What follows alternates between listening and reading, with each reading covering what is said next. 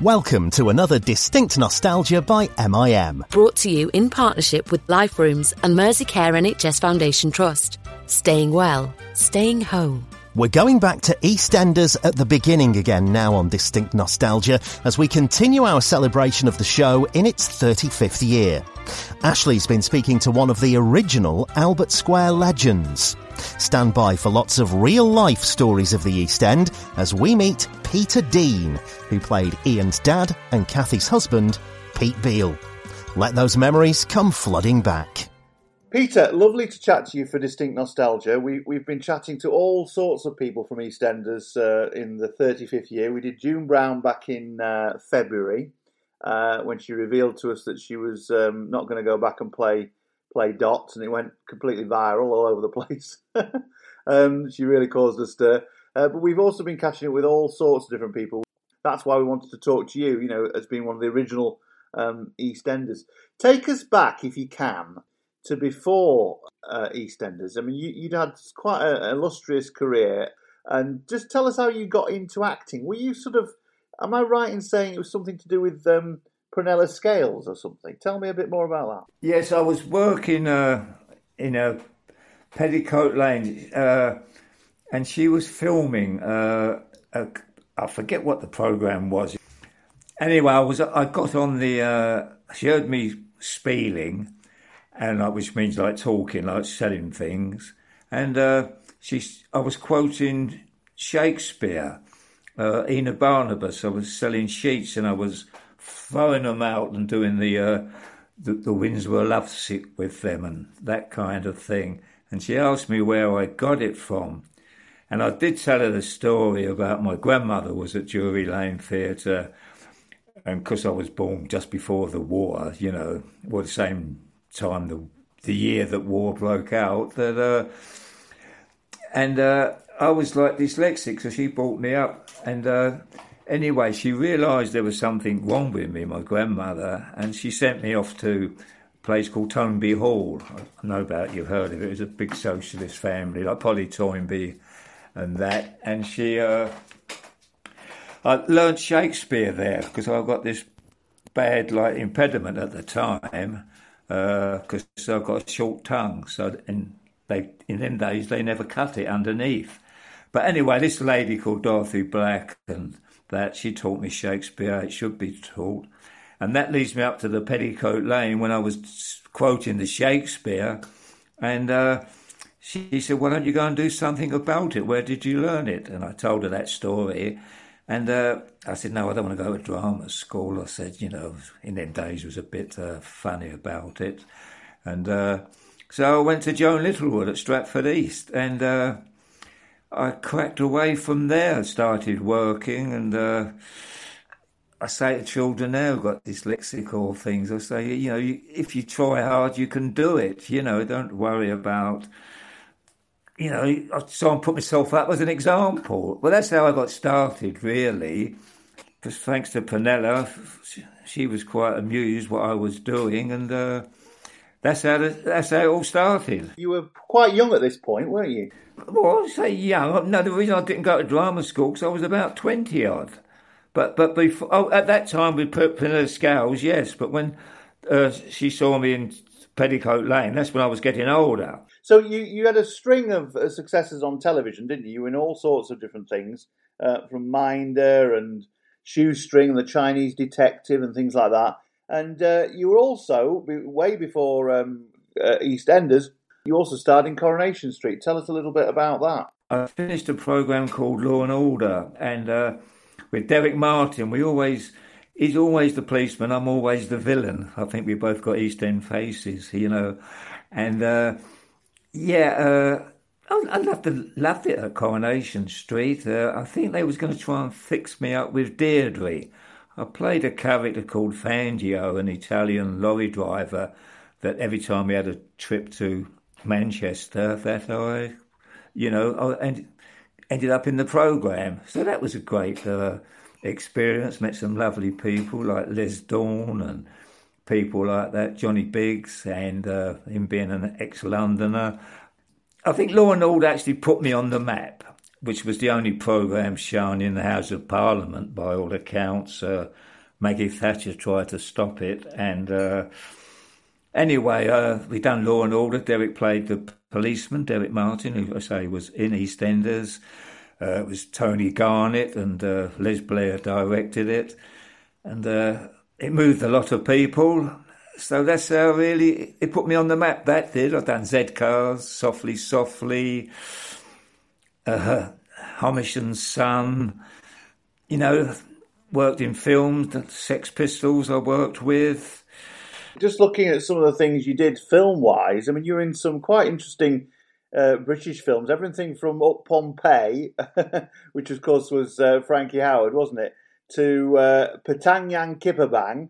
I mean, there was a real variety of films that you were in. That was great, Patang Kipper-Bang, because I'm a cricket fan, so I loved the John Arlott commentary. Like, I don't know if you've ever seen the film, but it's a marvellous film, and Alison Steadman was in it and people like that, and it was just a pleasure to be there. I think it was one of the early films, if I remember rightly, because it was 1982. It was one of the early films that was supported, if I remember rightly, by Channel 4, wasn't it? By Film 4. That's right. Jack Rosenthal and people like that, they was all involved in it, And it was unusual the way it was done. It was all done through a cricket commentary, It was hard to explain it. I don't think I've ever seen it done before, and I've never seen it done since.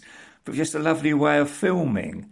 That sort of semi-fly on the wall documentary, but a bit different even to that. It was experience, And of course, it was a love story, wasn't it, between two youngsters? Yes, that's it. Yeah, love affair, and it was John Arlott going, and up comes, I forget the boy's name, up comes Frankie. He comes up to, it was just like a commentary. It was just terrific, And of course, Patang Kipper-Bang was the gang's word, all the youngsters, Just going back to Coronation Street for a second, when you were in it, of course, some of the really old stars were still there. People like, Doris Speed, who, worked behind the Rovers, as Annie Walker, and I think Ina Sharples was still in it, and Elsie Tanner and people like that. Can you remember coming across any of those characters and actors? Pat Phoenix was there, who I was quite friendly with. She taught me a great lesson, because when we finished filming, I was in London, based in London, and she was coming to London, and I was with, what's her name, Gail. We all got to the station at Manchester, and we rushed to the train, and some people stopped Pat for an autograph. And so I stopped, she said, "No, you carry on," she said, but because I'd just gone into it. And she said, "Always stop for your public and sign an autograph, and before mobile phones, I didn't say about photograph, but, and I've always done that ever since. I've always stopped and spoke to people, and I'm not that kind of actor that wears sunglasses, because I was once told by a great actress that why Bette Davis wore sunglasses was that she never caught anybody's eye, so she didn't have to talk to them. Because once someone recognises you when you're that sort of in something big, once they look at you and you look at them, they think that's the intro to talk to them.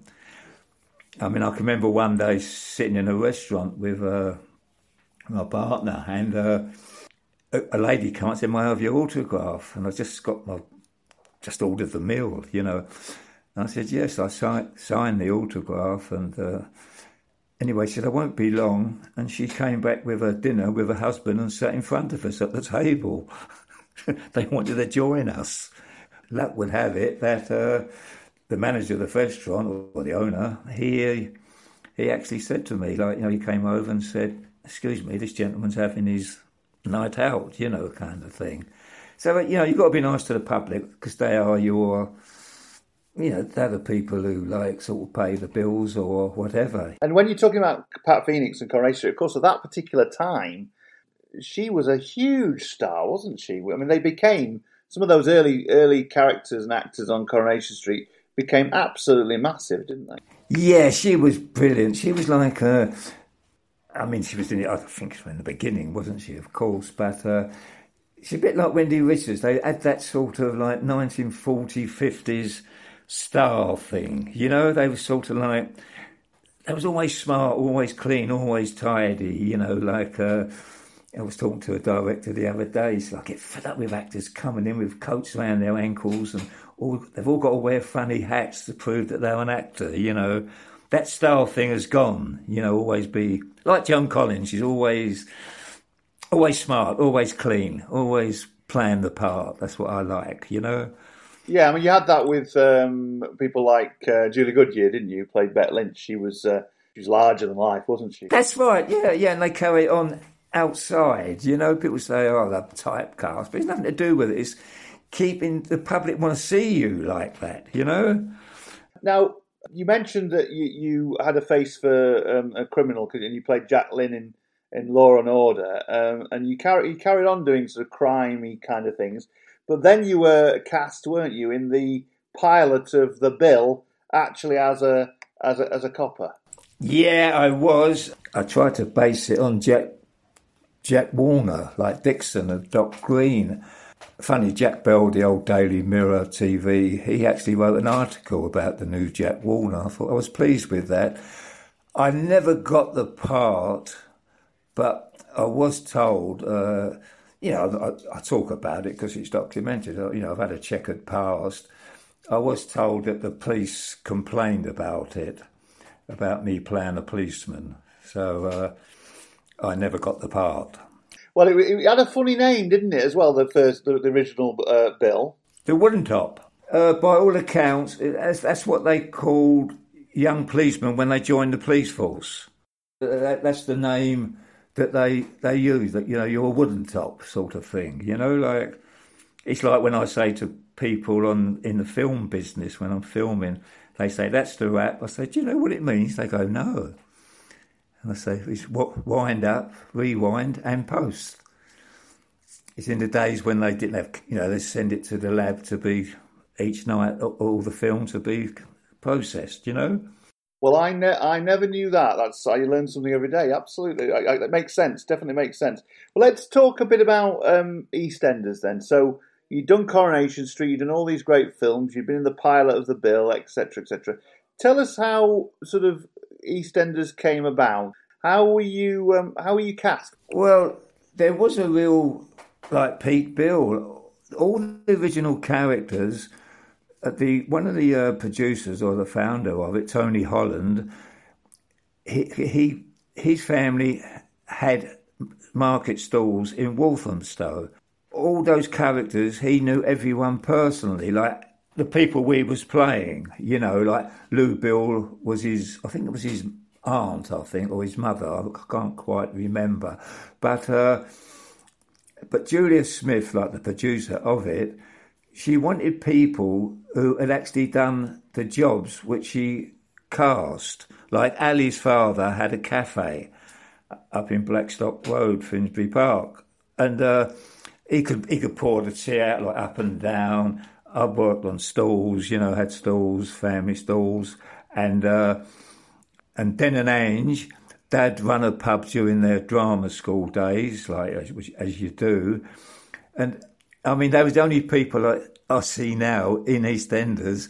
When you order a drink, they could pour a drink and give you change. Now the drinks are all set under the bar, sort of thing. They come up with like the head on the beer, got a bigger head than Humpty Dumpty, you know. But no one ever gets any change. You never see the money, you know. With me, I had to have my nails dirty every day, like all filming, because I was working with potato mud and things like that, working on the stall. The girls weren't allowed to, you know, wear makeup as much, you know, as if you'd done a day's work. Like Angie, like Anita Dobson. I mean, she used to start off in the morning, you know, in the pub. Lunchtime, it'd be all... By the time the evening came, because she was alcoholic in the programme, that lipstick would be smudged and all that kind of thing. And Julia Smith kept her eye on all that. And plus that they never... Only people who really got a close-up was at the end of the programme.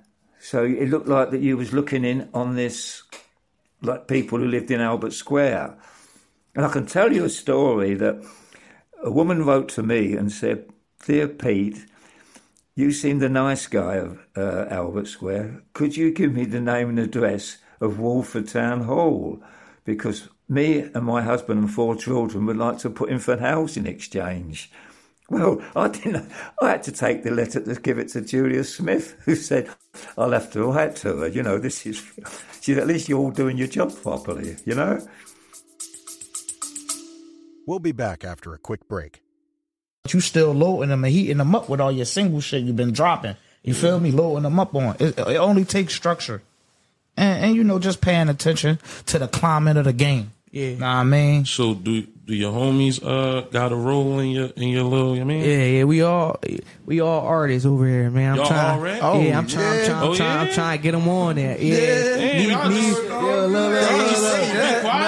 Look, we all artists, man. You feel me? We gonna have this like, bro, me and my man Kai, we be like, I don't know, we play with this shit right now. I ain't gonna lie, we play with this shit right now for real. I ain't gonna lie. Don't play with it. Take that shit serious.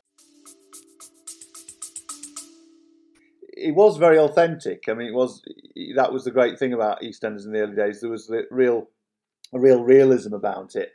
But I gather you weren't early, right at the very beginning.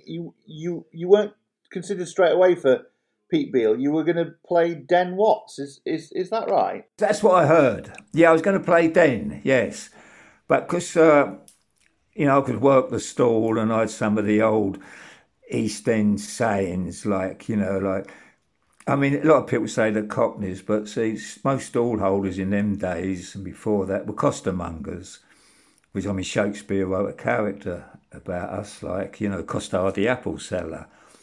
Well, our language is mixed up with East End Yiddish sort of thing.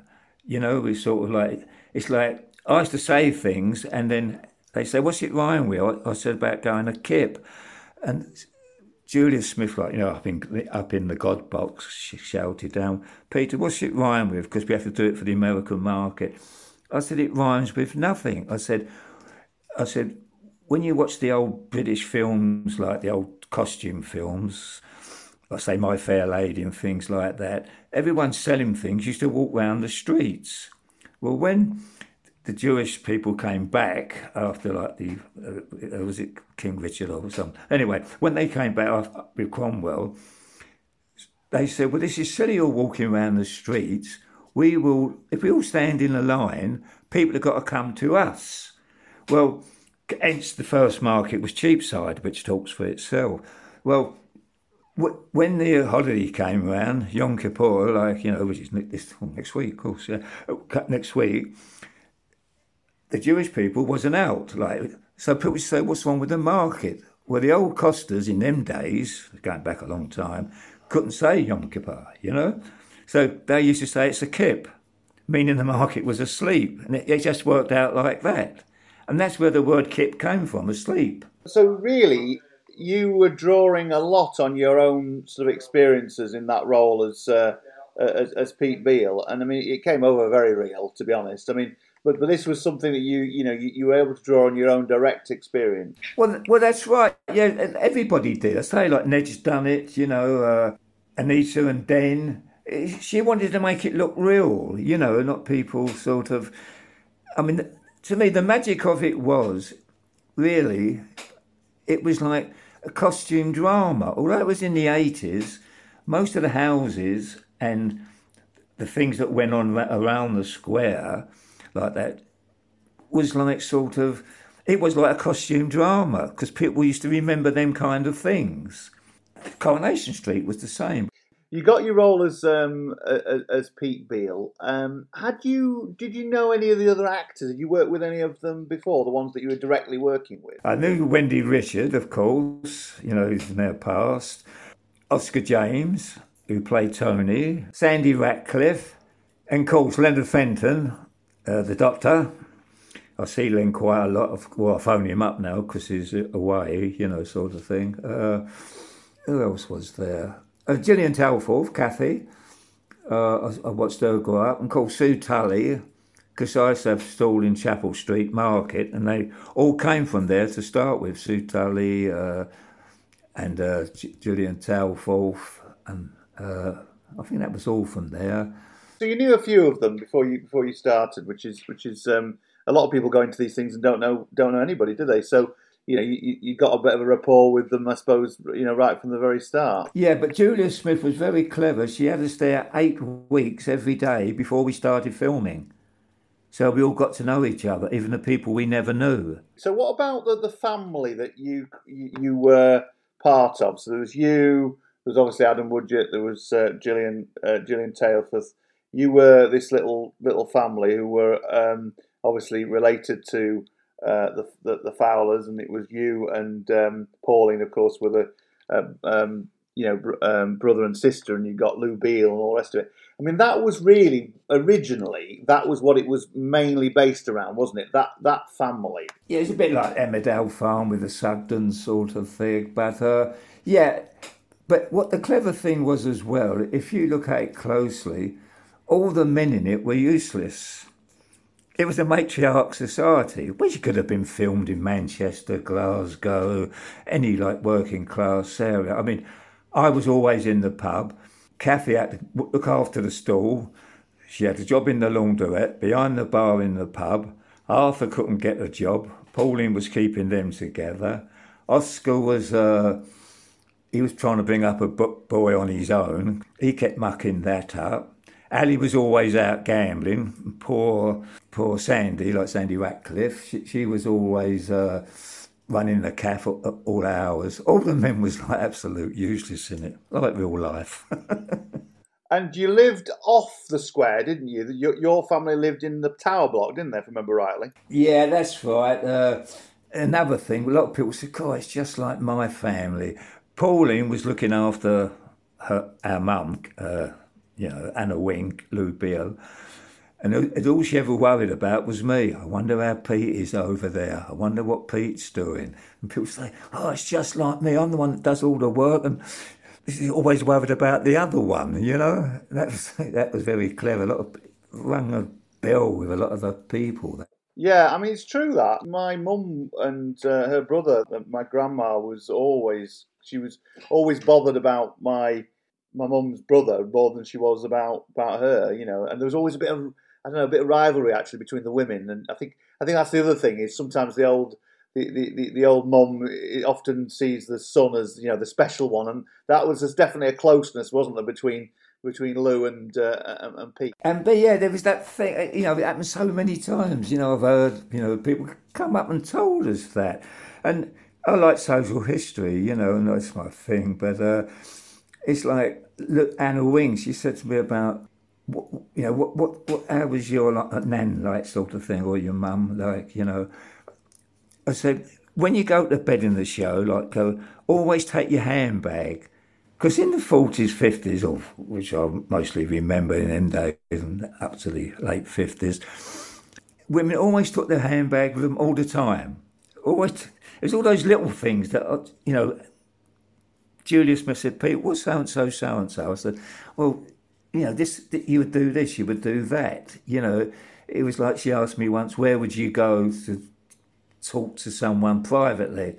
And I said, "Well, most people in them days, like the villains that I knew, I only knew them, they used to go to a church and talk. That before all these cameras and all that." I said, "Well, a lot of people go to churches and sit in there and talk if they're doing some villainy, some business." And she said, "Well, I'm not lighting in a church." I said, "Well, what about a canal?" And that's when they then got shot with the gun. They'd done the canal. That was my contribution to that scene,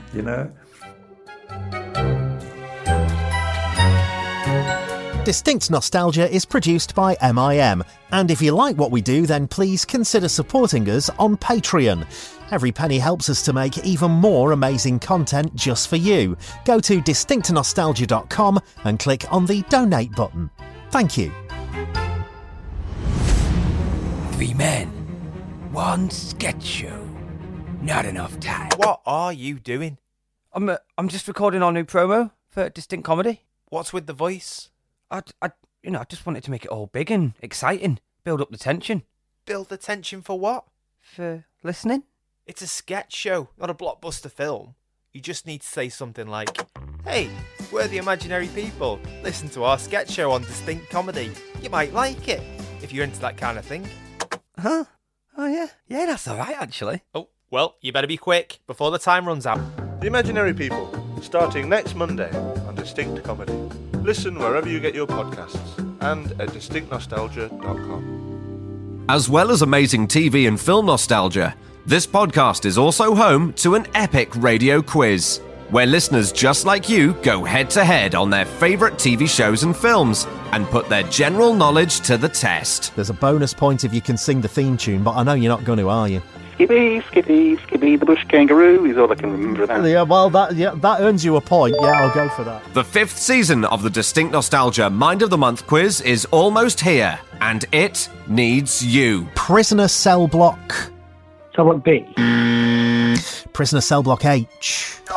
Simply choose your favourite TV show or film and get in touch at distinctnostalgia.com. Have a go at 3 British films. Just have a guess. Oh, Whistle Down the Wind, Carry On Up the Khyber.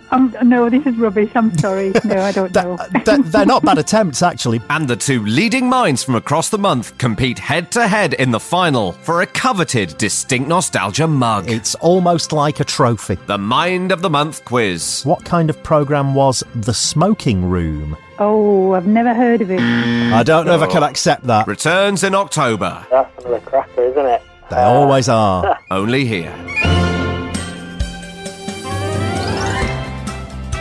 Let's just talk a little bit about some of the actors that you were working with. Obviously, your son in it, who's still there, the real stalwart of EastEnders.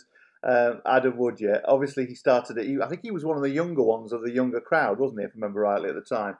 Tell us a little bit about what Adam was like at the beginning and what it was like to work with him, because he was thrown in the deep end a little bit, wasn't he? Because he was, I know he'd been to stage school and the rest of it, but he was pretty young. Yeah, he was very young, and when he got the part, he always. He said, "What shall I call you in the show?" So I said, "Just call me Pops." I said, "That's what expression we use. Like even my grandchildren call me Pops." But and of course I used to go to work in the van, like before we actually started filming. And he said, "Could you move me?" So I said, "What do you mean?" He said, "When my father's moving to Wales, I think his mother and father just split up. I hope I'm right there." That's what he told me. And I moved into a flat. And we was right close, me and him. I mean, he's such a great actor. He can cry, snap your fingers, and he can cry if he's got to. And he had this photographic memory. He used to come in on a Monday when we had a producer's run, and he'd say, "Pops, what? Run my lines for me. Run these lines." And he only had to do them once, and he knew them. Tell us a little bit about working with Gillian, because the relationship between the two of you as Kathy and Pete was a bit fraught at times, wasn't it? Yeah, it was a bit fraught. We supposed to be in the happily married couple till Pam turned up, Pam St Clements, and she was like my first wife in the show. I was a lot older than Kathy, and so that's about that really. We got on, in the beginning. What was it like right at the beginning? Do you remember the very first filming, the very first scenes, the very first episode? Because that was the one.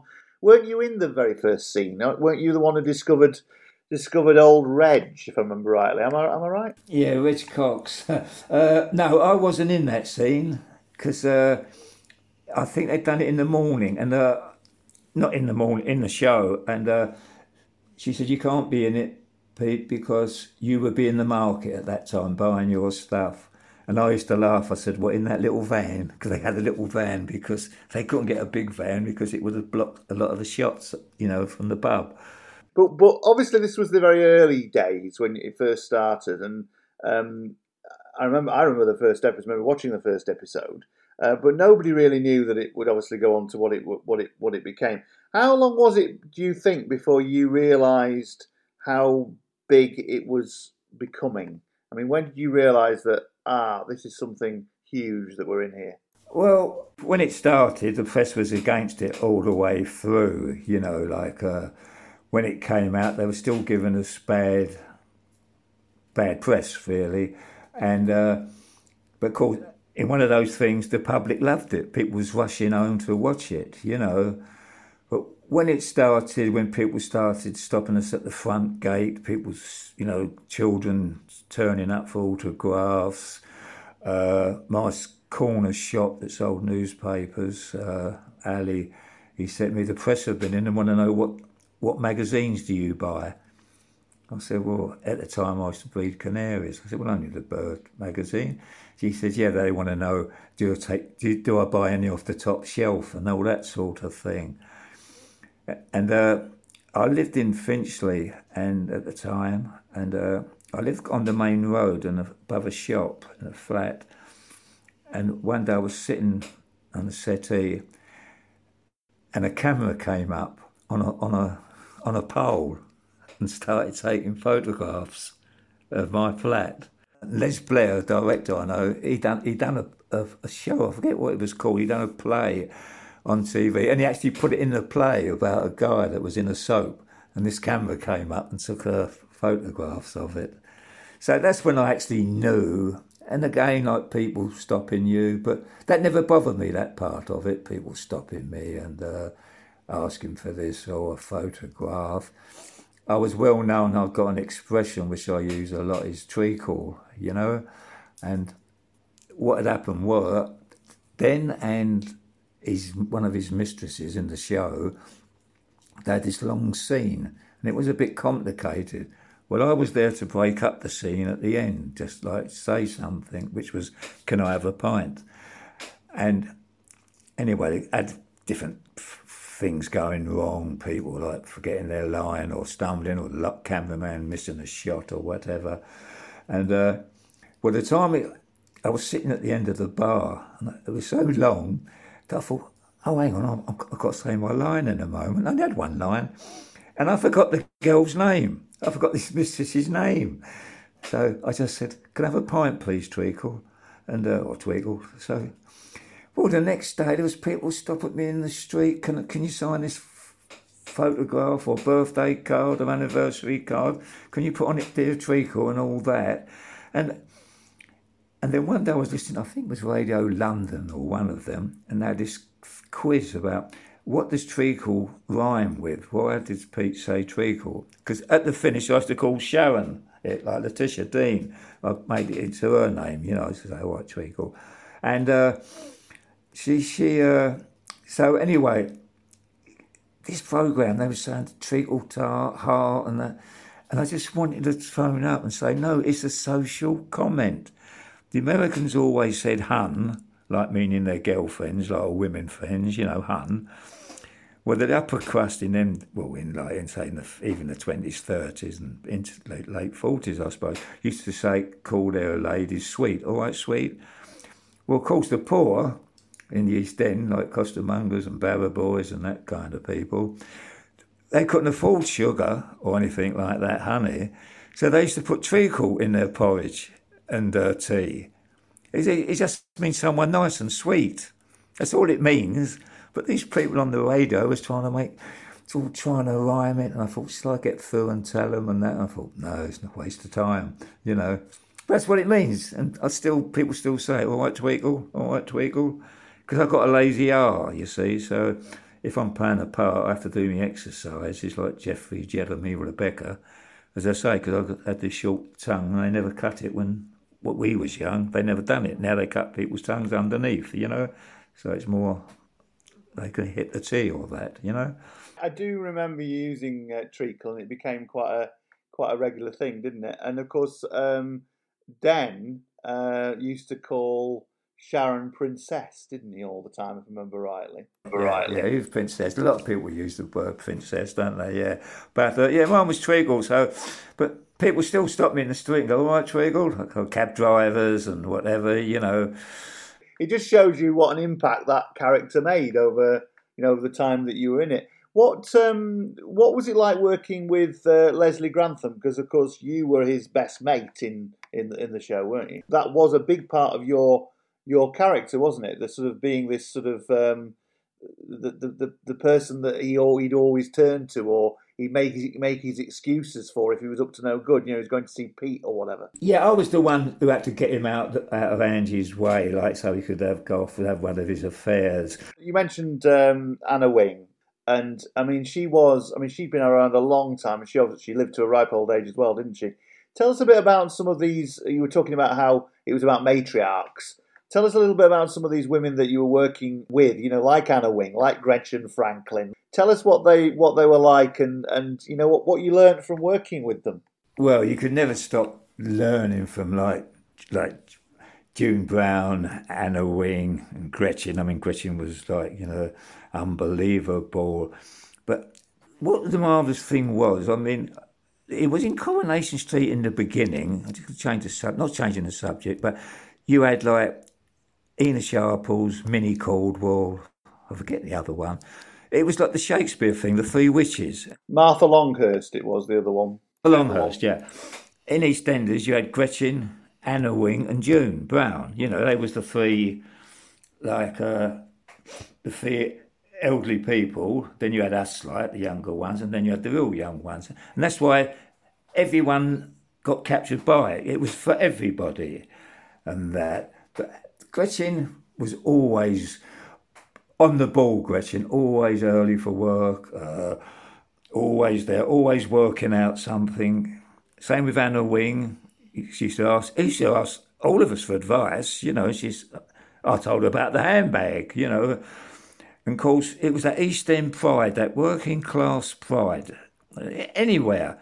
I can remember when Sue Tully had the baby, like, you know, and no one knew who it were and all that. And Anna Wing got me, Wendy, Arthur, Kathy, Ian to walk in the pub all together, like, you know, because in them days it was sort of like, you know, someone having a baby out of wedlock was still looked down upon, wasn't it, kind of thing. And it was that pride, you know, we're going to stay as a family. And we all walked in the pub and everybody looked at us, but we never cared, you know. It was just, it's like working class people anywhere, from Liverpool, Scousers, Glasgow, East End, and anywhere, you know. But you could learn all the time. You can always learn from people. I still learn all the time, you know, like I'll watch actors work and think, God, that's clever. That is what he's doing, you know, you know, you just learn. It's one of those things you can never stop learning. I mean, I used to blink a lot. Of course, now I realise I was working on, Jim Brown was in it. It was about Sherlock Holmes. And I was talking to James Mason, was in it, and Christopher Plummer, I think it was, yeah. And I was talking to James Mason, and I think he played Dr. Watson. Yeah, Dr. Watson, I think it was. And he said, don't keep blinking too much. He said, you just say your lines, but keep your eyes still. Your thought will come through. Let your thought come through. Don't keep hiding it. And that was a great lesson, because I did have a habit of actually blinking a bit. And when I watch some programmes, I see people blinking away. And then when I watch American actors, that's what he said to me, watch American actors. He said, they haven't got a lot of theatre, but they can hold a camera. They will hold a camera with their eyes. And you know, if you watch a film tonight, you watch a good American actor work, his eyes will not move, you know? He just blinks, as they say accent, he said, blink and then hold them there. And that was a lesson I learnt off of him, you know? So, you know, you pick up little things as you go. I know I was working with an actor, I forget his name now. He's one of those actors that you see him in everything, but can't think of his name. And I was at a table, and I had to be nervous. I was young these days, and I was tapping the table, like moving my fingers, like pretending I was nervous. He said, don't do that.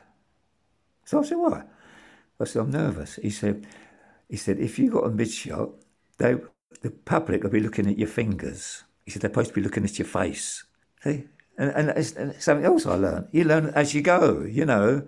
Just a couple of things about some of the people who came into the show then as you were there, and you mentioned Pam St Clement, and that brought a new dynamic into your part, didn't it? And I mean, she's a great actress to work with, isn't she?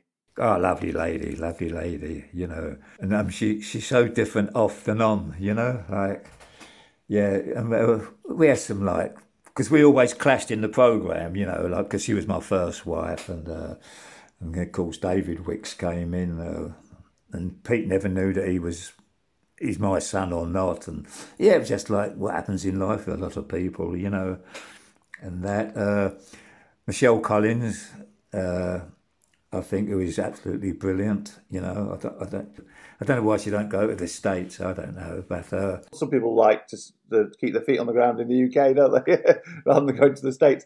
I gather you're still in touch though with June Brown. You're still friends with June, aren't you? Yeah, close friends. I phone her up a lot. You know, she's when I lived in Finchley, I was not far from the studio. She used to live with us, you know. Stay with us, like if you had an early call in the morning. She's just great to go out with. She's still puffing away on her cigarettes, you know, but I don't think she'll stop now at 90 odd.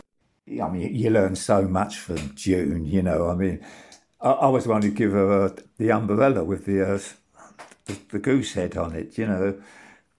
It's what you call padding out a character. You don't see them pad out a character there. They're more interested in what they damn look like on the screen than what the character's supposed to be doing. I mean, I got a pewter mug because I don't drink.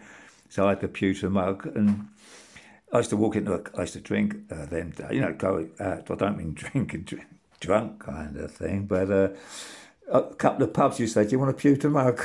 I used to laugh, you know, but it just becomes a part of the character. You pad out a character, don't you? It's no good turning out one week. I mean, in Coronation Street, you used to get, if you see, say, Hilda Hogden's table, she'll have the same, not cut loaf, she'll have a loaf of bread, HP sauce or whatever. But now, even the pot boys, they just put anything on now. It could be, it's starting to go at Coronation Street. It happens in a lot of programmes. You think, oh dear, why do they do it, you know? Well, it was like in EastEnders, of course, Pauline, Wendy's character, used to always have a bowl of fruit on the table, didn't she? Yeah, because I used to bring the fruit in. Because I used to I asked them, could I have a little tray? We called it a cotchel. So when I used to go around my grandmother, I'd say, Nan, I bought you a cotchel of fruit, you know, or a cotchel of, it's an old-fashioned English word, I mean, a bundle of something, a cotchel of fruit or a cotchel of veg, you know. But I can remember one day, there was a young girl, she was like assistant, and she had to give me my cue to come in with it. And she looked in the thing, she said, what are they? Oh, no, I said to her, well, you're new. She said, yeah, I just left university. I said, oh. So anyway, we was talking and got ready for the scene, and she looked in the thing, she said, what are they? So I said, what? She said, them. I said, they're beetroots. She said, is that what they look like? I said, they don't all grow in a jar, you know. And so I thought, oh my God, she's just left university and don't know what a beetroot is. I said, I'm in the wrong business. Now, one of the things I liked about the early days of EastEnders was, as you were saying, there's this harking back to sort of the Cockney sort of traditions and things like that. And one of the things that they did a lot of, I remember rightly, was the whole sing-song side of things, the sing-alongs and all those kind of things. And I remember everyone being around the piano having a sing-song and that kind of thing. And also the show itself made a bit of a thing about it, didn't they? Because I think there was a big LP done. I remember you singing, didn't you sing Boiled Beef and Carrots or something on one of these LPs or whatever?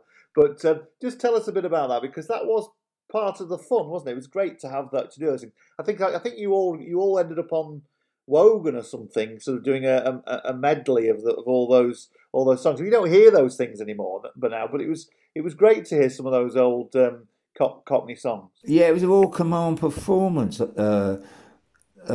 We done that, all the Cockney songs, but we've done a record as well. And guess what mine was? About a boy I've always wanted to be, which Leslie helped me because I'm tone deaf, I must admit. and we all sung these songs, and we used to have a night in the pub like it.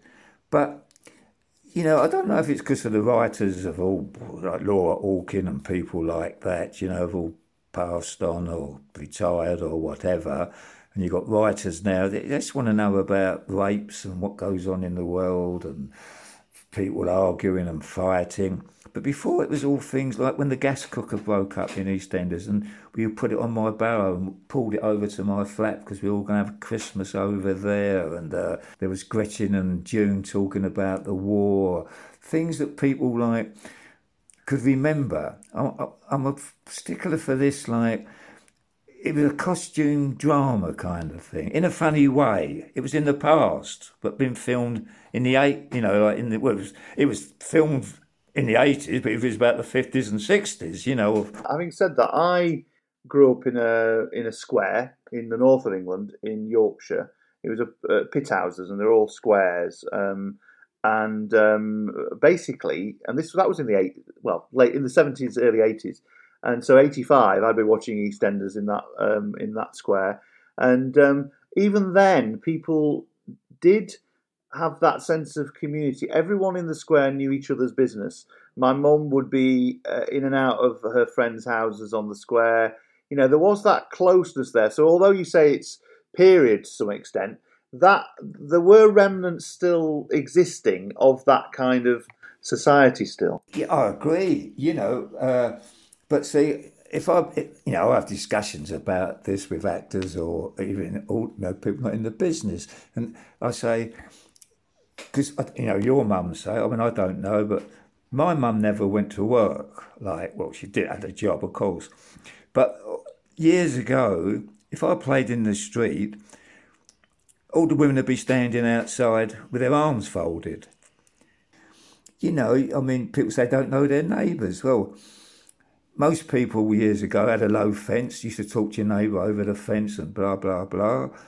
Now people get a house, and what do? They build a dirty great fence around themselves.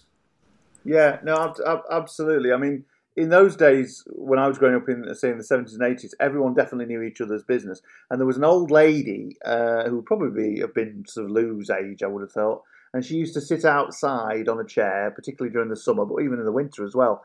And she was just keeping an eye on everyone. She knew absolutely everything that was going on in the square. She knew what time people went to bed, what time they got up, who went to work, where they went to work, absolutely who was going out with who. She didn't miss a trick. No, I know, and I think every street had one of them when all the women used to be out. But you always had that one, and if, say, someone was, say someone was having an affair, or someone was, say, a plumber was going in someone's house, you hear them say, "What's that man going in Mrs. So-and-so's house for? What's going on over there?" You know, they said, well, everybody used to watch out for each other, didn't they? I mean, they call them nosy parkers now, but everybody knew, you know.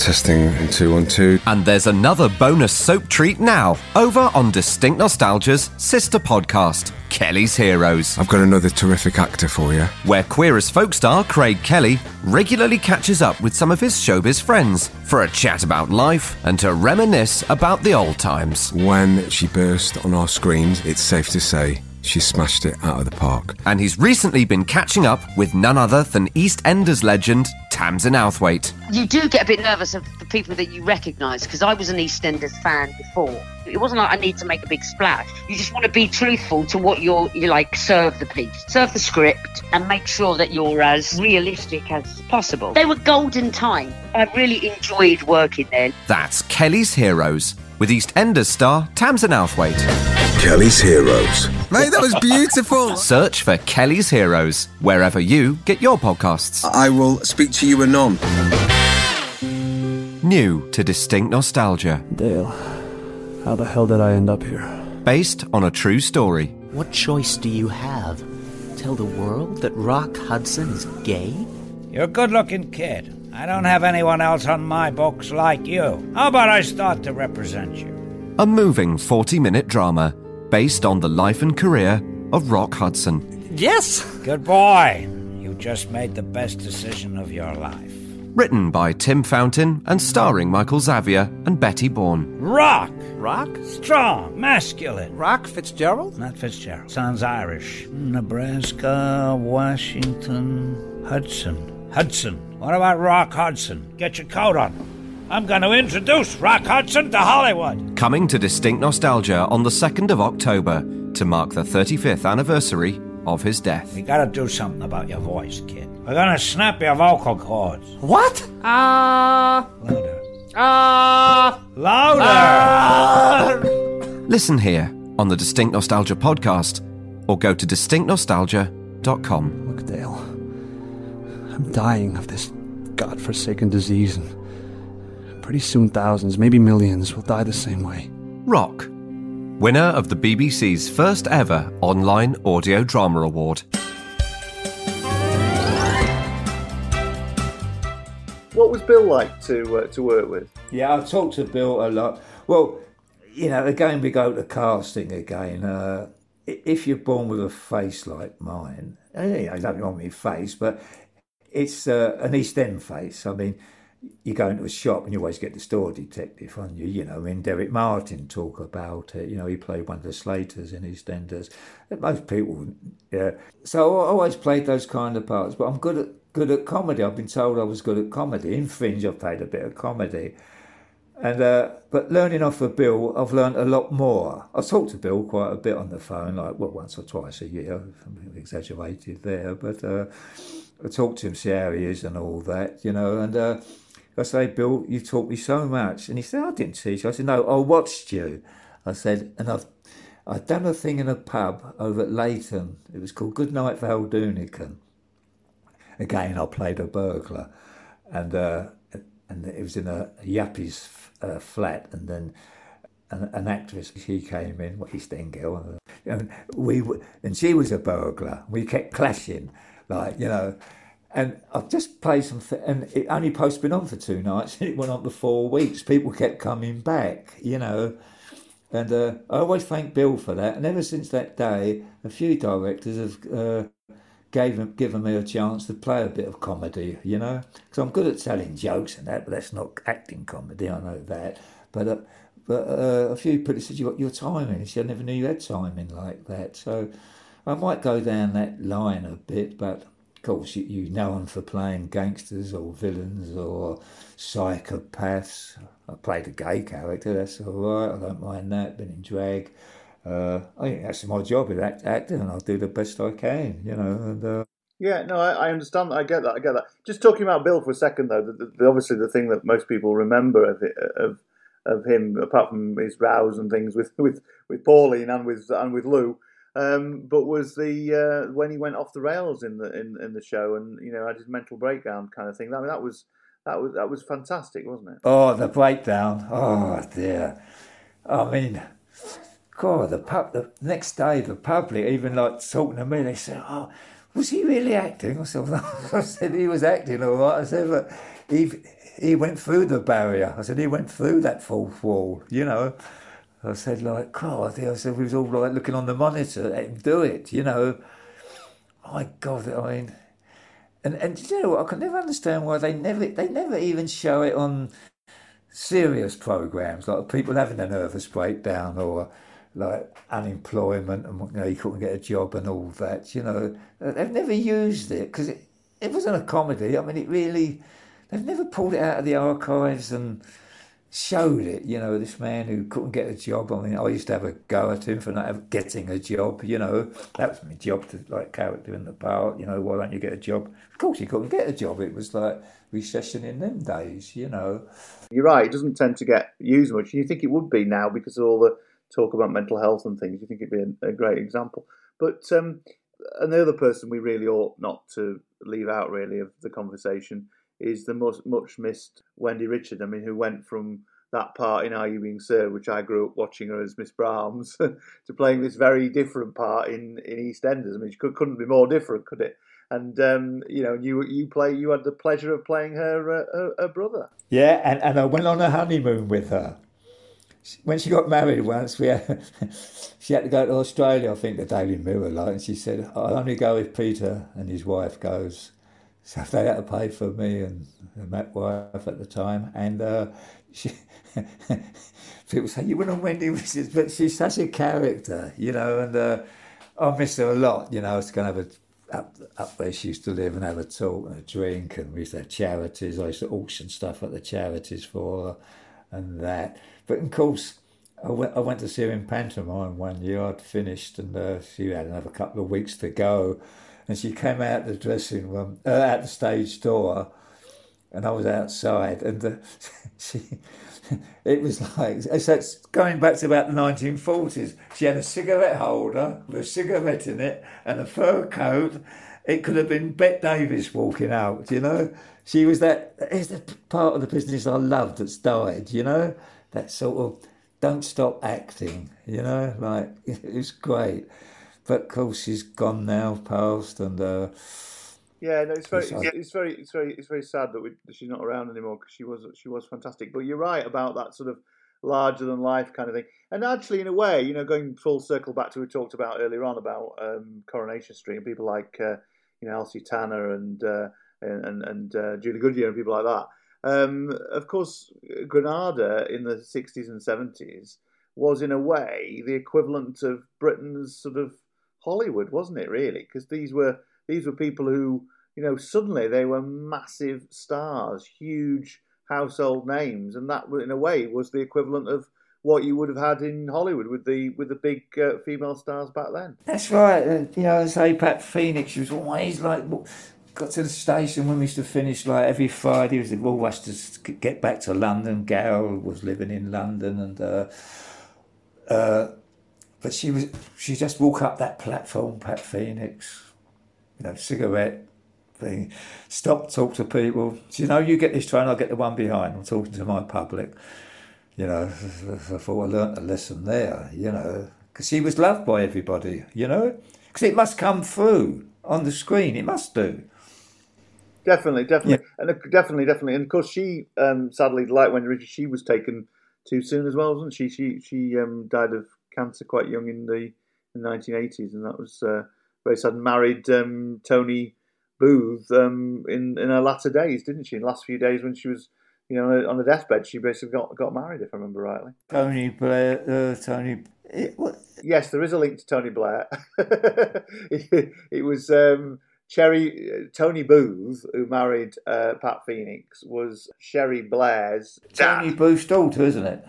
That's right. Yeah, that's right. Sherry Blair is Tony Booth's, or was Tony Booth's daughter. Yeah. Yeah, because I used to speak to Tony. I used to go to a pub in Hampstead. It was an actors' pub. There was me, Ronnie Fraser, Jimmy Hurt, Glyn Owen, Ian Henry, all gone now. You know, like, great pub, great days. But you know, so many people.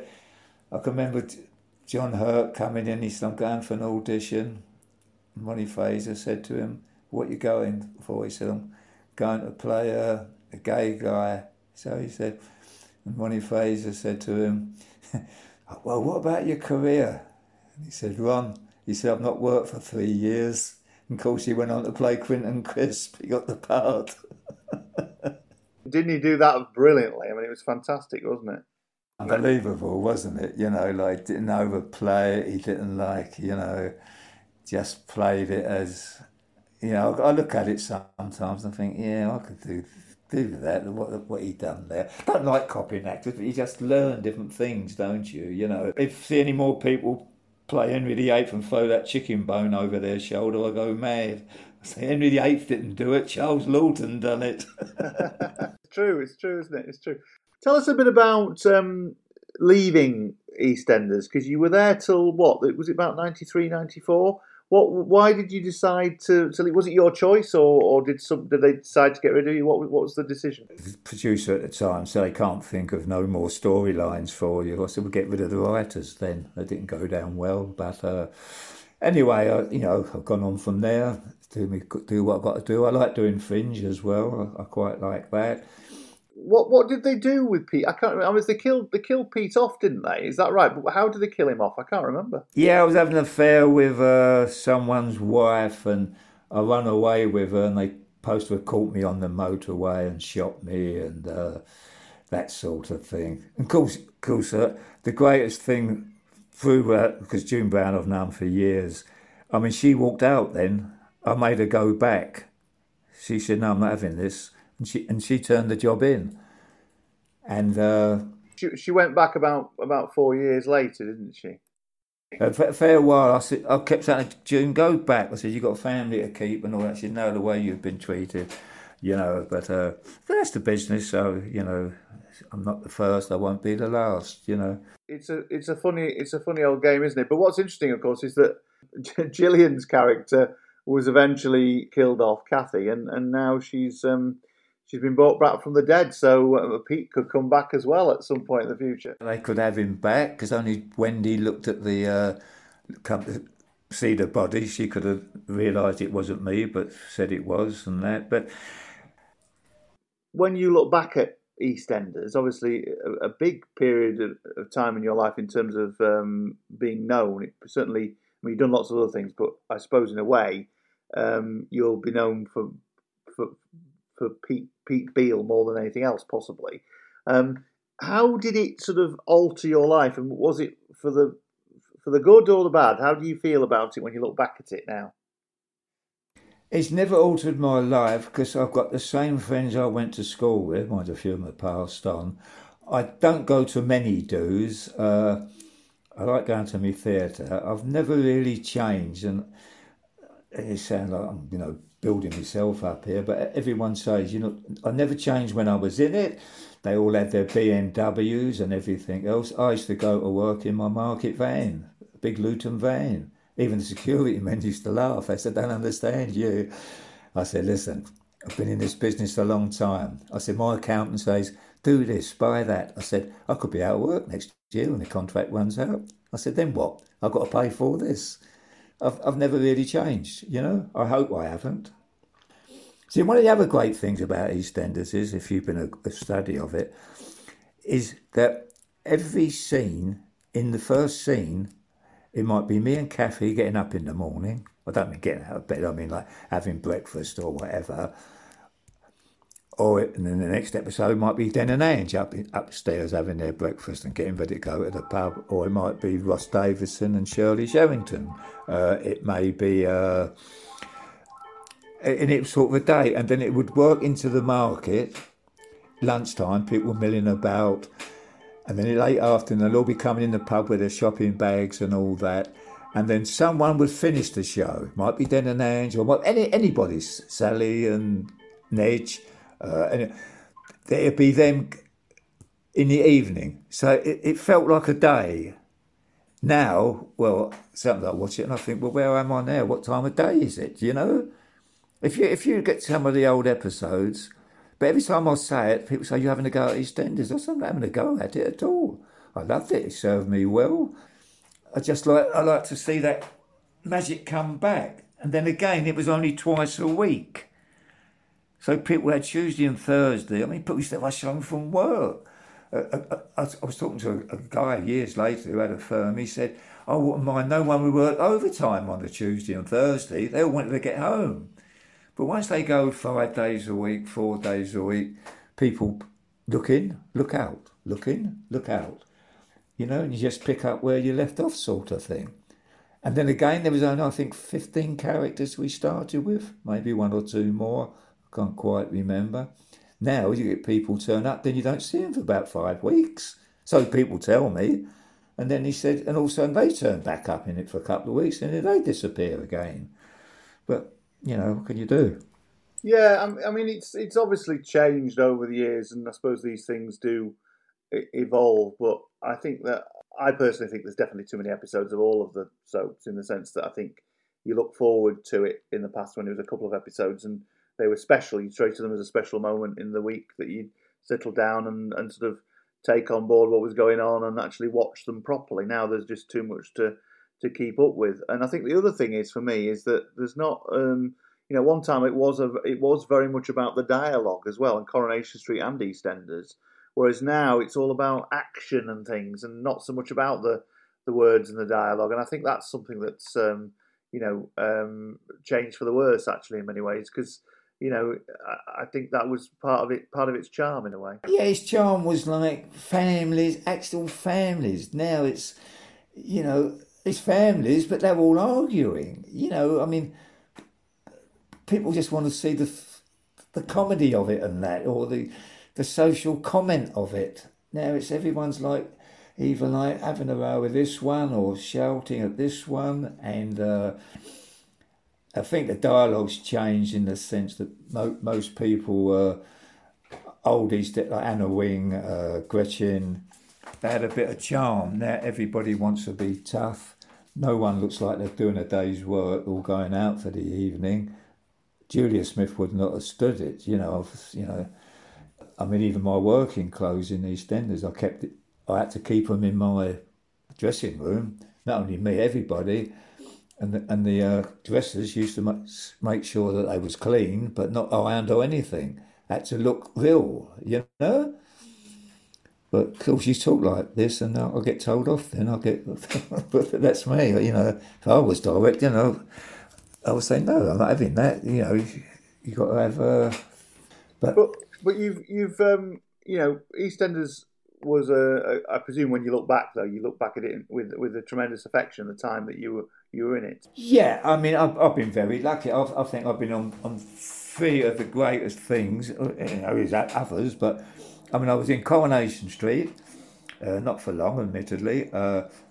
EastEnders and Law and Order, like that 4 1-hour drama things. And I know you know there's the hoo-ha about the leaving and being killed off, whatever. Do you regret that? Do you think it would have been nice? Would you have liked to have carried on playing Pete for a good few more years, do you think? Yeah. I think I was at the age where I wasn't too silly with my money.